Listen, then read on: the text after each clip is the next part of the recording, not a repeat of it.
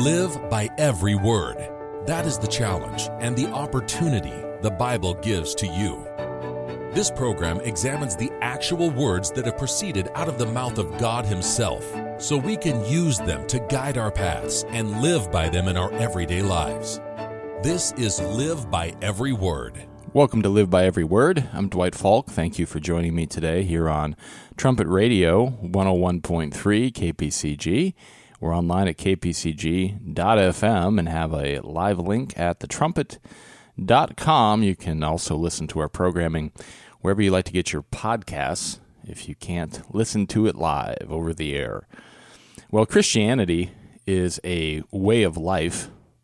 It's a way of life. A Christian does have to follow certain biblical standards, and there is a particular path and direction that a Christian has to go.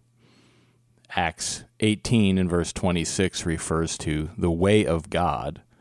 And so ultimately, when we're talking about true Christianity, we're talking about people that are called by God and that they are going the way of God. That's the way they're living. And that way predates man.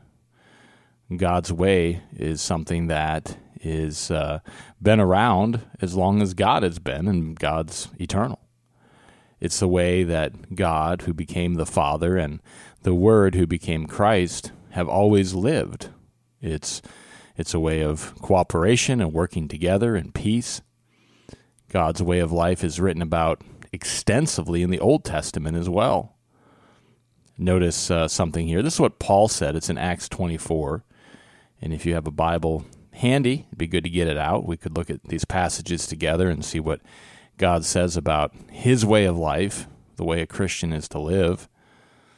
Acts 24 and verse 14, Paul says, "But this I confess unto you, that after the way which they call heresy," so he was getting into some trouble for teaching God's truth, and he was defending himself here. He said, this way which they call heresy, "so worship I the God of my fathers, believing all things which are written in the law and in the prophets." So he was looking back there at the Old Testament scriptures, and he said, look, I believe all things which are written in the law and in the prophets. That's the way he was living. He was living based upon what was written there, what had been recorded about God's way of life. And the people in his day looked at that and said, well, that's heresy. And he said, well, I'm just living the way that's written in the law and in the prophets. So you can see that a lot of times people don't look at God's way of life as they should. The people that were persecuting Paul, they said he was living wrong, that it was heresy and so forth. And he said, I'm following what's in the Bible. I'm living God's way. The Herbert W. Armstrong College Bible Correspondence Course, that's our free Bible course, and it's at thetrumpet.com. Please sign up for that if you have not.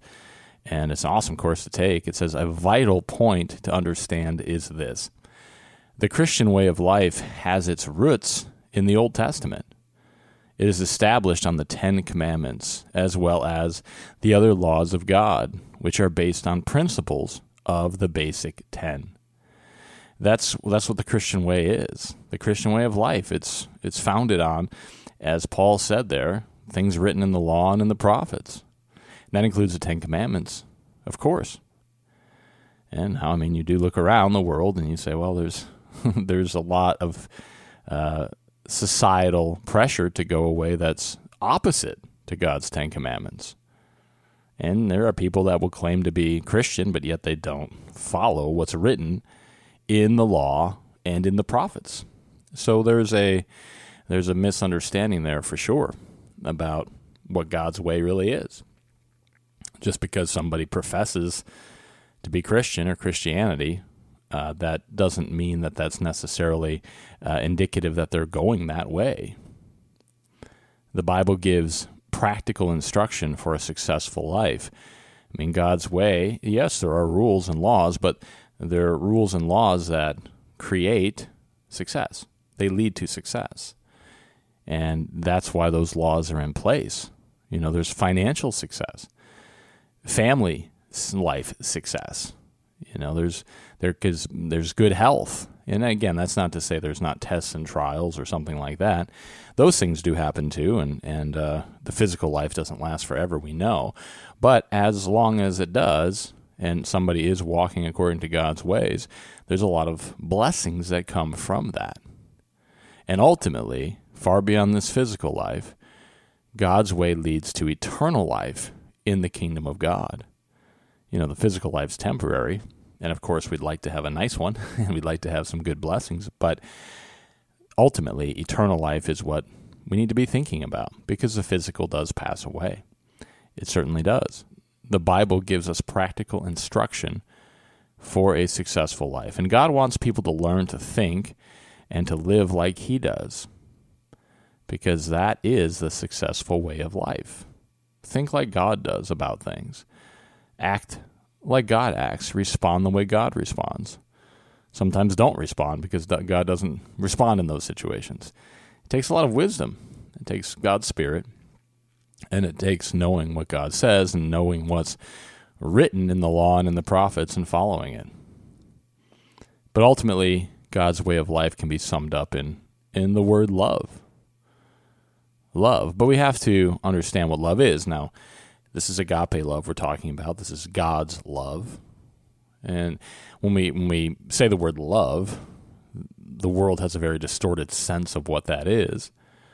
But God's word defines love. So we don't have to, be murky when we talk about this. We can be very specific. Notice 1 John 5 and verse 3. Again, we're looking at God's way of life. 1 John 5 and verse 3. It says, "For this is the love of God, that we keep His commandments, and His commandments are not grievous." That's God's love, that we keep His commandments. That gets right back to what Paul was saying there in Acts 24. He believed all things written in the law and in the prophets. God's commandments are there. And this is the love of God, that we keep His commandments, and His commandments are not grievous. Well, when you stop and look at the Ten Commandments, there's some specifics there, isn't there? And we can measure ourselves and say, well, how well am I doing? Where do I need to grow? Where do I need to improve? But that's the love of God, that we keep His commandments. God's law is also called a royal law. True royalty, God's royalty, they live by God's law. God says His people are kings and priests in embryo. In other words, not born into God's family yet, but are preparing for that. But that law there is very important. It is a royal law, and a person that is going to be living that royal standard is going to be living by that law. Notice James 2, it talks about this royal law of God. This is God's way of life. We can't get rid of the law of God and then say, yeah, but I'm want to be a Christian. God's law is central to that. James 2, verses 8 through 12, it says, "If you fulfill the royal law," there it is. It's a royal law. "If you fulfill the royal law according to the Scripture, you shall love your neighbor as yourself. You do well." So again, there's love here, but it's based on God's law. Verse 9, "But if you have respect to persons, you commit sin and are convinced of the law as transgressors. For whosoever shall keep the whole law and yet offend in one point, he is guilty of all." So we have to keep all of God's commandments. We can't keep 90% of them. All of them. We have to keep all of them. Verse 11, "For he that said, 'Do not commit adultery,' also said, 'Do not kill.' Now if you commit no adultery, yet if you kill, you are become a transgressor of the law." Verse 12, "So speak you, and so do as they that shall be judged by the law of liberty." It's a royal law. It's a law of liberty. And we're going to be judged by it. God's going to judge us by that law. And it's not going to be about our opinions. It's going to be about the law. People can have an opinion about, well, do they need to keep the law today or don't they, or how should they? Those are the opinions of man. God says we're going to be judged by the law of liberty. Paul said he lived that way. That's what he did. The world called it heresy. He said, I'm living by the law of God. The correspondence course says the Apostle James referred to the Ten Commandments as the royal law of liberty. That is because they free those who keep them from the bondage of the hurtful ways of this world. The Ten Commandments reveal the great love God has for his children. And that's the way we need to think about God's law. It's freeing to keep it. It's easy enough, I suppose, to think of law as something that's constrictive, like, well, I can't do this and I can't do that. But what it really is doing is it's freeing us from going the wrong direction and freeing us from paying the penalty for going the wrong direction. Keeping God's law prevents so many problems. You can think about that. Think about the law of God and think about enacting it, living by it, and then all the problems that it solves. It solves every problem. And there have been people over the years that have tried to refute that and say, oh, that's simple-minded, or, that wouldn't solve these different problems. It absolutely would. The law of God, if it was implemented, it solves problems. And we can all solve problems in our lives individually by living by that royal law. That's an exciting thing. It frees us from penalty. And when Christ returns to this earth, everyone's going to come under that law. That'll be mandatory, because it has to be that way for things to work successfully. Just think for a second. I mean, if everyone kept the sixth commandment so that there was no murder, and you expand that out to what Christ said when he said, well, if you hate somebody, you have the spirit of murder. And so we have to make sure that our thinking is correct towards people. When there's murder, it's because there's this hatred that's been there, and then it manifests itself, in extreme cases, into murder. But just what if that was gone? What if there was no more hatred, no more murder? What kind of a world would that be? Just imagine that. What would they put on the newscasts? Most newscasts spend their first few minutes talking about murder. Somebody got killed in the city. Somebody did this. Somebody did that. There wouldn't be war, because that's murder. That's hatred. There wouldn't be those things. It would change the world dramatically. Dramatically. There wouldn't be school shootings. There wouldn't be any of those problems. What a different world we would have. Just think about one commandment, the sixth commandment. And there's many examples you can think of, and you can go back and you can look at all the commandments and just spend some time thinking about what a different world it would be if people kept it. But then we can stop and also think, well, how much can our lives improve if we really keep the law? And we look at those areas where, maybe we don't do such a good job with that. We say, wow, I'm gonna really work to keep the law the right way here, and see the results. And have that vision of what good that can do, how that law can set us free when we keep it. Notice John 15. John 15, Christ here, again, getting very specific about the law. Sometimes, a person might look at a topic like God's law and God's way, and they sort of think, well, yeah, there was this Old Testament law, and then Christ came and he just said, we should love people, and he did, he paid the price for our sins, therefore, the law is done away. There's a lot of that thinking that's out there, but that's not what Christ said. John 15, verses 10 through 11. Christ, think about Christ. I mean, he kept the law perfectly, and he told us to keep that law too. John 15, verses 10 through 11. He says, if you keep my commandments, you shall abide in my love. Remember, love is the fulfilling of God's law.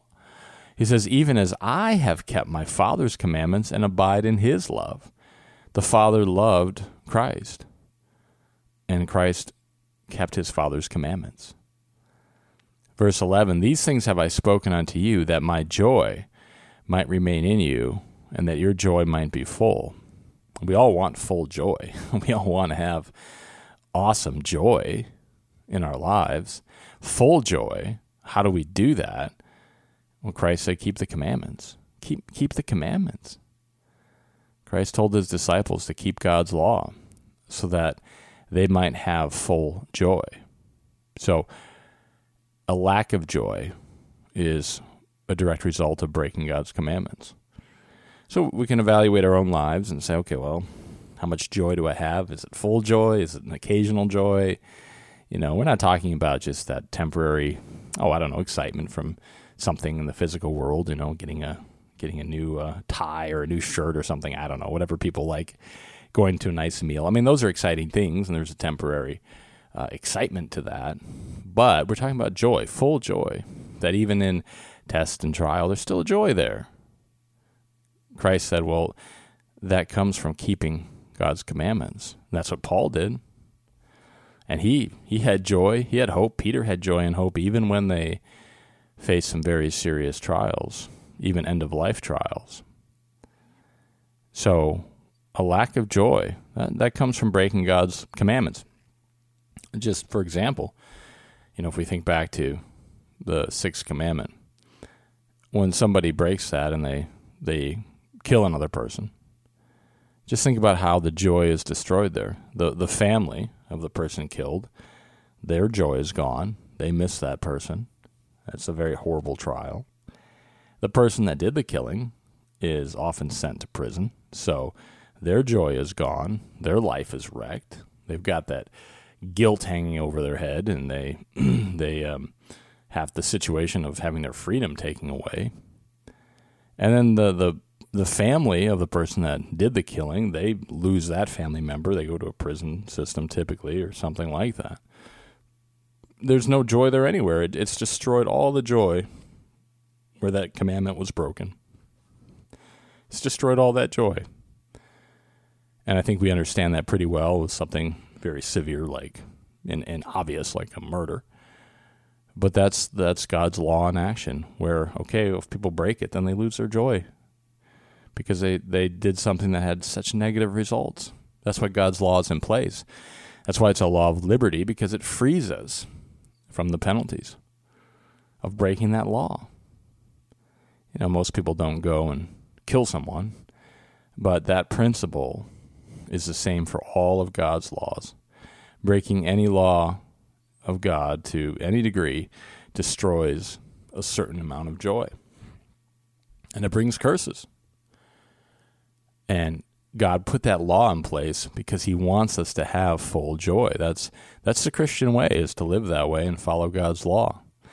God has full joy because he lives his way of life. He perfectly lives by his laws. And he wants us to have that same joy and that same excitement and that same opportunity. So that's why that law is there, to show us how to do it. So a Christian will certainly love Christ, but Christ there defined exactly how we are to do that.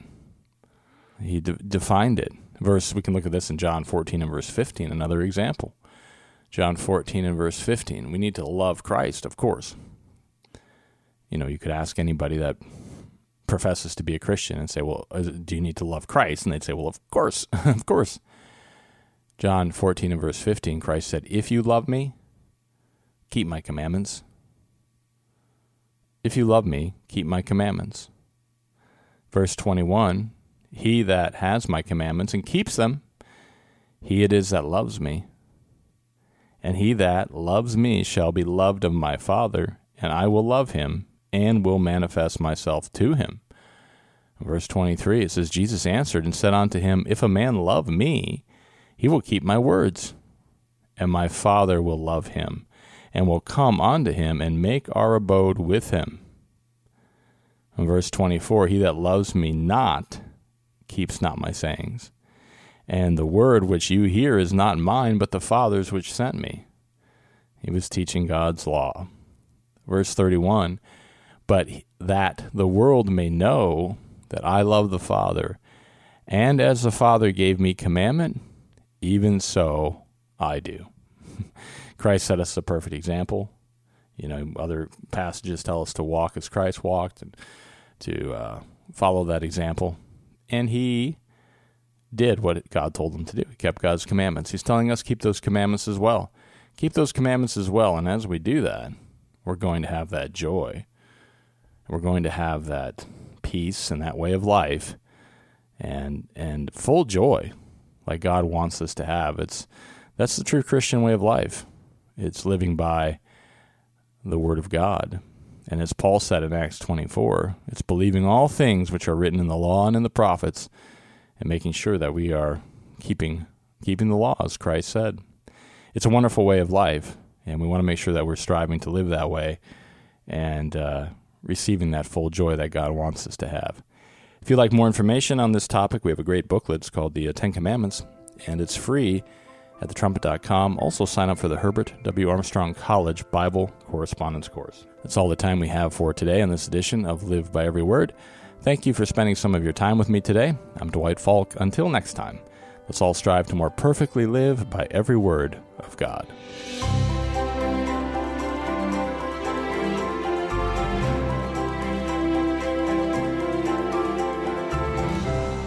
You've been listening to Live by Every Word on Trumpet Radio 101.3 KPCG and online at kpcg.fm and thetrumpet.com.